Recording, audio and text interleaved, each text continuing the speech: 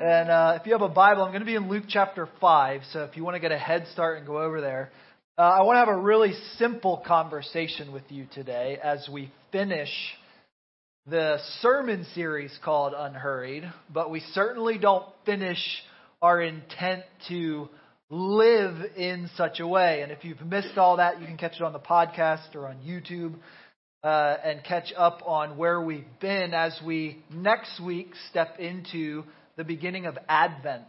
And so I'm really excited about that as well. But I'm going to put this quote up on the screen from Richard Foster. He wrote these words in a book called The Celebration of Discipline. He said, "Our adversary, the devil, majors in three things." Before I read the three things, just think about the weight of that statement.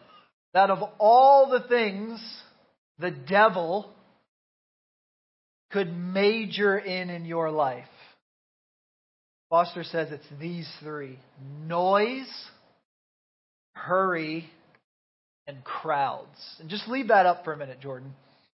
I want you to think about that. That sounds really deep. It sounds right. But I want to invite you in these couple minutes we have to ask yourself if that is what the Holy Spirit wants from you in this season. Because it's Thanksgiving week and it's just the runway into Christmas and New Year's and fake New Year's resolutions that you're not going to keep. And we'll cover that later. But that's the ethos. It's the culture in which we find ourselves. And I want you to think about this, that is the devil in your own life majoring in one or two or all three of those categories: noise, hurry, and crowds. And I think an even better question for us today is, can we get an example in the life of Jesus that would support the conclusion that Foster draws? And if you have been following this series for any length of time, you already know that I agree with Foster. But I think we can. I think we can see practiced in the life of Jesus this principle. That we can find Jesus noticing and living out this practical. See, because it's one thing to have a theory that I'm too busy. It's a whole different thing, I get an amen in church today, to actually unhurry yourself. I got two of you. My goal is to convince the rest of you by the end of today that the devil actually is the noise in your life. He's the noise in your life. And so there's a story in Luke's gospel in Luke chapter 5 where Jesus is doing a lot of ministry. Like legit ministry. Like if you were a Pentecostal, you would be really happy with the things Jesus was doing in these stories, right? I mean, he's healing people. He's casting out demons. He's throwing, demons into pigs and they're running off cliffs.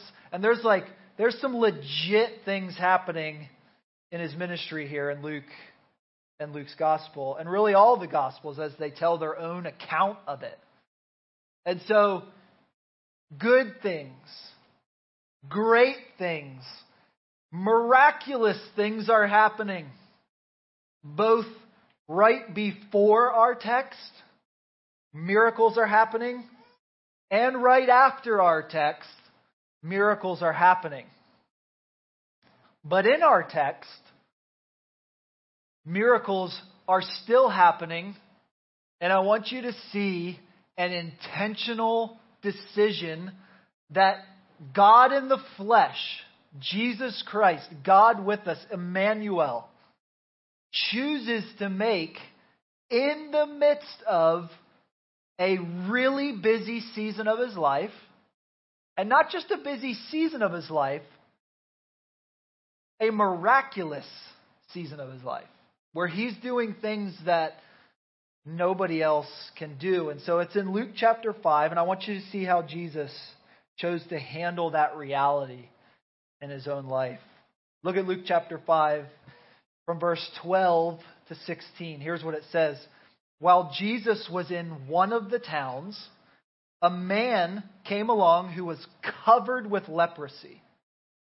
When he saw Jesus, he fell with his face to the ground and begged him, Lord, if you are willing, you can make me clean. What a great confession.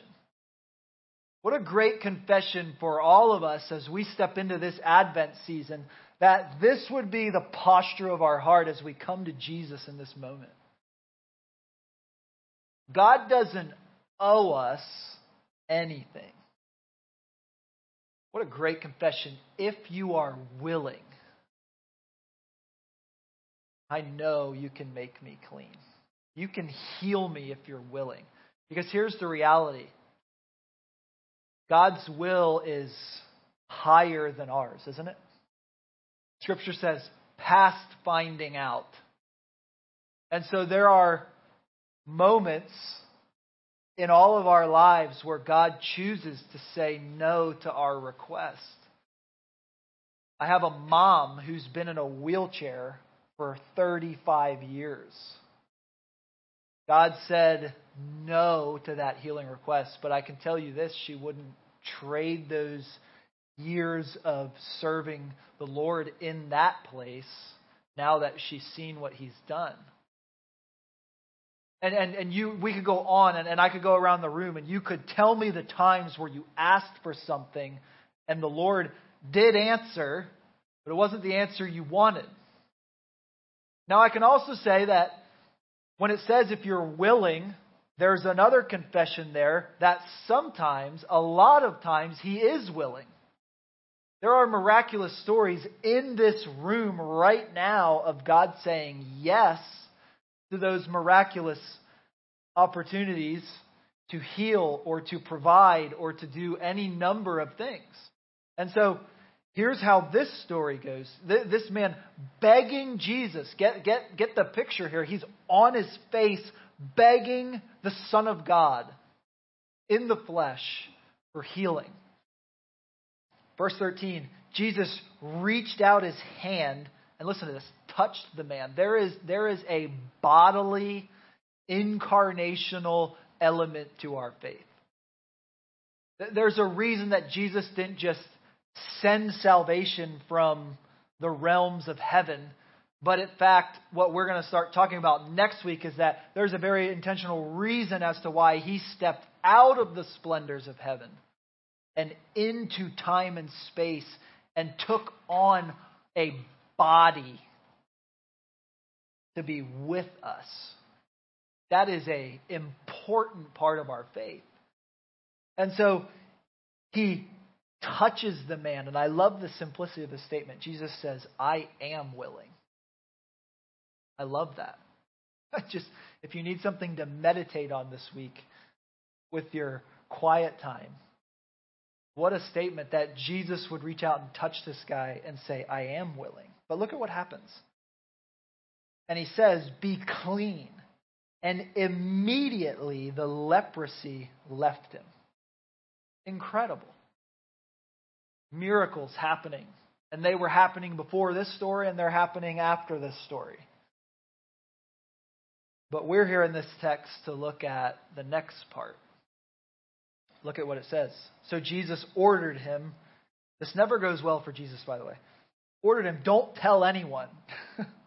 But go, show yourself to the priest and offer the sacrifices that Moses commanded for your cleansing as a testimony to them. That was just a cultural thing that if you had leprosy, you couldn't re-enter society. You were living outside the walls of the city.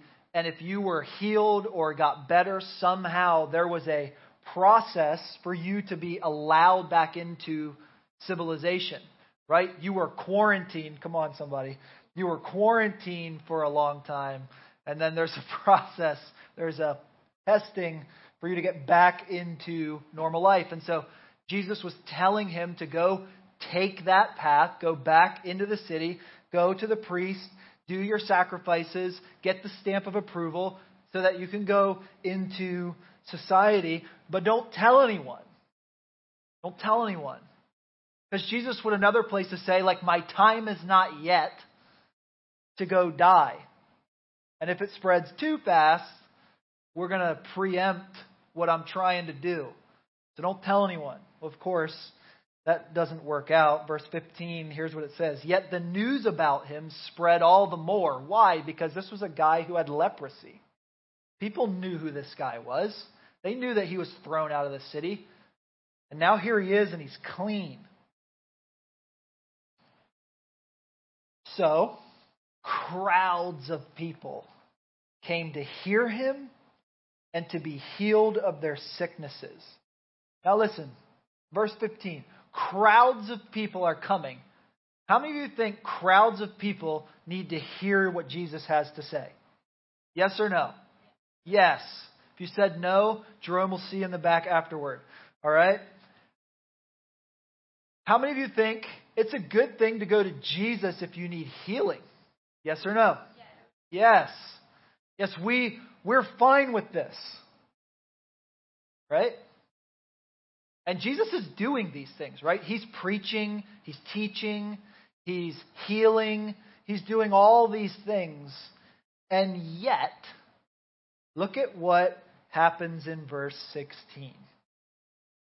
Crowds of people are coming to see Jesus, but Jesus, what's that next word? Often withdrew to lonely places and prayed. Leave that verse up there. At the risk of stating the obvious, if Jesus, the Son of God, God in the flesh, in the midst of a busy season, needs to often withdraw to a lonely place to pray, how much more do you and I need to, in the midst of the busyness, in the midst of the hurry, need to withdraw? What a great word. You know what withdrawal means? It means to remove yourself. It's like if you have an outlet that has a plug in it. To withdraw that, you have to physically take it out of the wall. That's what withdrawing is. Here, one of the things I see in my own life is that I will try to rest, I will try to spend time with Jesus without withdrawing. Because there's a difference. There's a difference. You can still be in it. I'm here, Jesus. Let's talk. And he will. Because he's a good and gracious God. But listen, there's no shortcut to peace. There's no shortcut to the blessings and presence and relationship of God. There's no shortcut. So I've been pounding this nail all series because I'm pretty convinced that most of us know and believe that this is true. Like, I think if I went around the room and polled you, if I went online and polled all of you, like I think most of you, there'd be a few of you that are wrong, but most of you, that was a joke, relax. Most of you would agree. Like, yeah, like life is too busy. Like there's too many things going on. Like I don't think the issue is that we believe that to be true. I don't think that's the issue. I think all of us would say slowing down, unhurrying is good for me. Here's where I think the issue is. one of withdrawal. It's one of withdrawal. I think very few of us, myself included, sadly, have been willing to take the necessary action steps to make that a reality. To take the necessary steps to make withdrawal a rhythm in our life, a habit and a practice and a natural rhythm in our life. I think there's very few of us in this culture that have done that. Now, hopefully you're making those strides as we talk about it week in and week out. But Jesus intentionally chose, as the crowds are coming, as busyness, like a physical picture of busyness is coming at him, crowds of people who legitimately needed him. Like, these people were going to the right place. Like, think about that. Bad things were not happening, and yet it was in that Jesus noticed that the devil is in this busyness. And so he chose to withdraw to a place where none of those people were to pray. To pray. It's incredible to me. The greatest choice that he could make in that moment was not to heal, was not to preach, but it was to withdraw and pray. That's fascinating to me. Because I don't think if crowds of people were coming to hear and be healed right here, like, I don't think I'd hit the door and go pray. I'd be like, this is awesome. But that's not the choice that Jesus made. And so, Redeemer, we need to be people that withdraw and pray. To make that an intentional part of our rhythm as the people of God. Revival starts in the furnace of your own heart. It begins in your soul. It begins with your vision up. It begins with you falling in love with Jesus. And you don't fall in love with anybody. You can fall in lust with somebody without spending time with them. But you can't fall in love. You can want the blessings of Jesus without ever having the relationship with Jesus, but that's not love. Right? One of the things we've been talking about is slowing down to the pace of love. If I'm moving too fast to love God with all my heart, soul, strength, and mind, and to love my neighbor as myself, I have to make a change.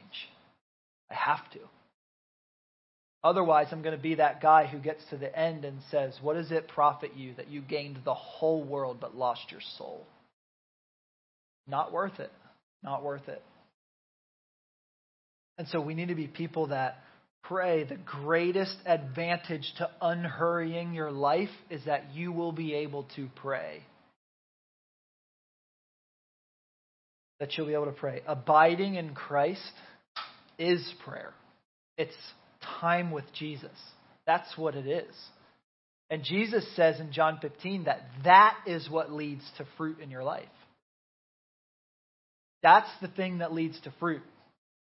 And so you're actually going to remove things that feel like things that lead to fruit.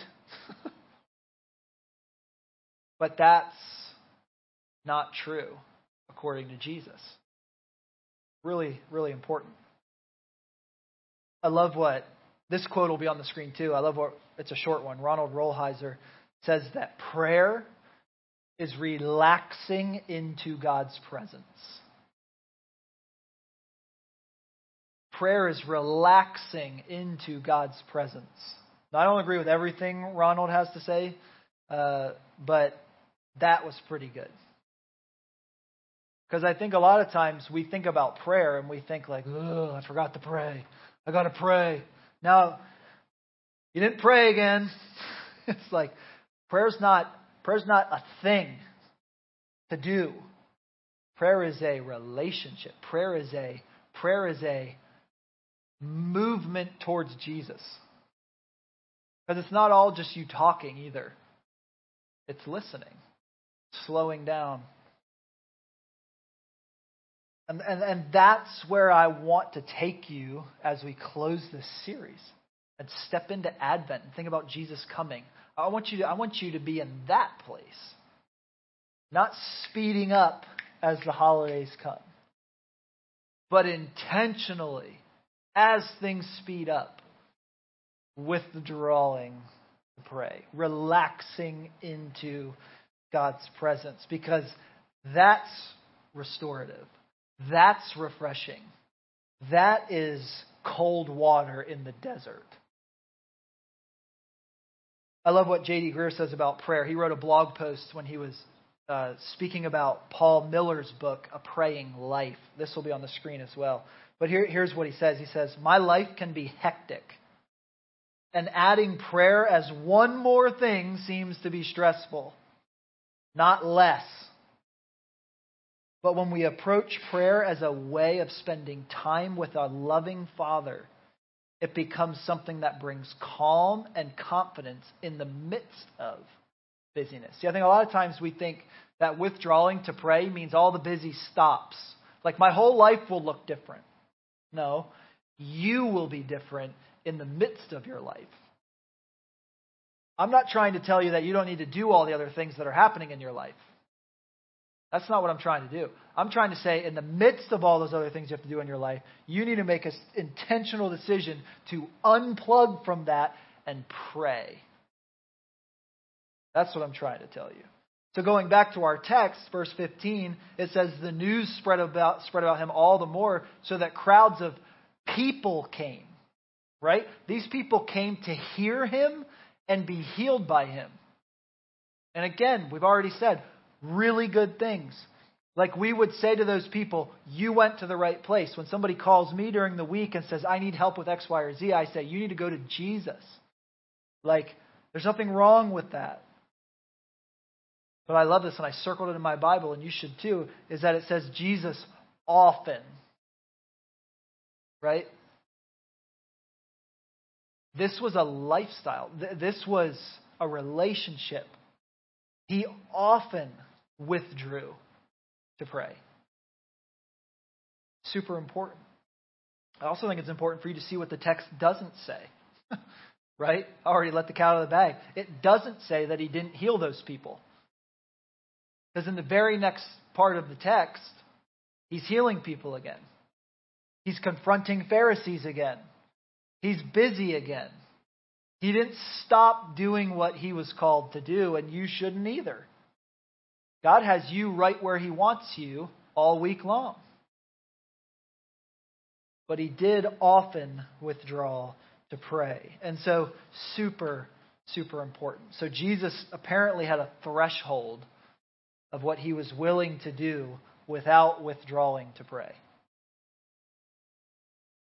And that's kind of where I want to land with you as we close this series is I want to encourage you to determine intentionally what is the threshold for my life, for my family's life, for my work life, for all of those things that you would take control back into your soul and say, what is the threshold of hurry before I need to withdraw and pray? Where's the threshold? And so how do you do that? How do I pull life back into my lap and say, okay, you're going to work for me, I'm not going to work for you? How do you do that? I want to encourage you today to start thinking about, and I want to encourage you to take Thanksgiving week to think about creating for yourself and for your families a rule of life. It's been a practice that's been around for a very long time. And while rule may scare you, and you're like, but Mitch, you don't like rules. You're right, I don't like rules. I don't like rules at all. But rule, in its proper context, comes from a Latin word that means trellis. right? Can a vine grow properly without a trellis? It can't. It'll just go all over the place, right? A lot of good things happening, maybe even some fruit out there on the ground, but it needs a trellis, right? It needs an intentional way, a place to grow. And that's what I'm suggesting for your life, that you would align your schedule to your values, your passions, and your priorities, not the other way around. Not that you would give the best of who you are to whatever's demanding it at the time. You understand the difference? It's like creating a budget for your money. If you spend it on paper before you spend it in real life, you will be far more successful at accomplishing your goals. That was free. But a rule of life is a means to an end. It's not the goal. It's not the goal to just have a rule of life for yourself. The goal is to be able to withdraw. The goal is to have my values and my schedule arranged properly so that I will intentionally go, withdraw, and spend time with Jesus. The goal is to be, as we say, to be with Jesus, to become like Jesus, and then to be able to look with Jesus. That's the goal. That's what we're trying to do. Redeemer City Church, we exist as a people to share and spread good news in our city. The liberating power of the gospel. That's why we are here. But we won't do that if we're not intentional with our time. And so, think of it as guardrails, right? If you're flying down the road and there's no guardrails, you might end up in a ditch when the rains of life come, right?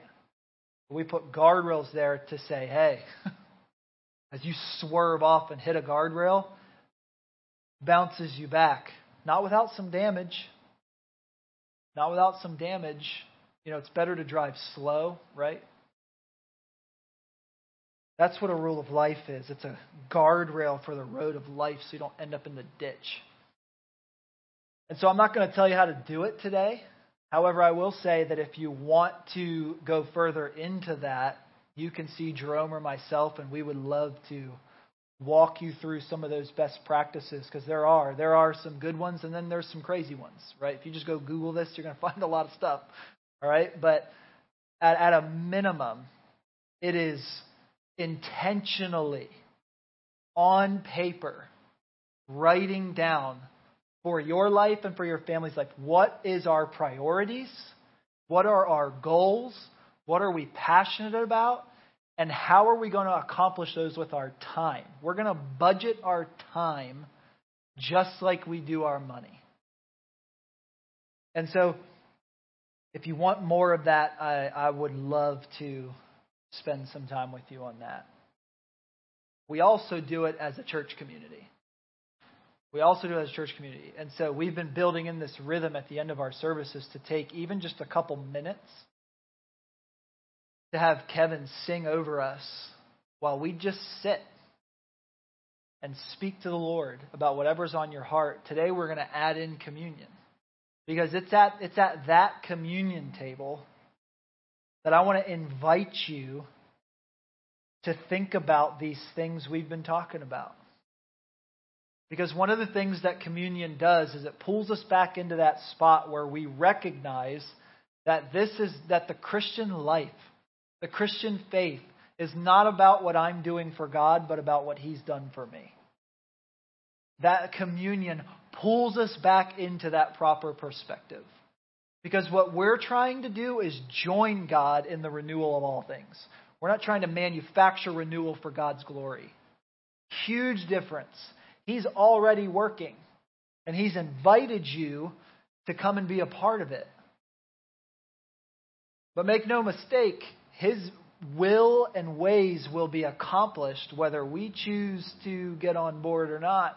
However, He's invited you because He loves you, and He's adopted you into His family to come, taste and see that He is good, and to join Him, right? That's Ephesians. That you were created for good work in Christ Jesus. So that's what we're after. And so I want to create that space. I'm going to have the band come up. They're going to start to play. And before we even get to the communion table, Kevin's going to sing over you. And I want to give you this couple minutes to sit there and to listen and to be silent before God. To hear the words that are being sung, to pray, to confess your sins, to receive the forgiveness. Are you aware that when you walked into this place, that you are forgiven? God has forgiven your sins, and you are free in Him. What an amazing thing. Jesus forgives you. I love that. The Bible says that if you will confess your sin, He will be faithful and just to forgive you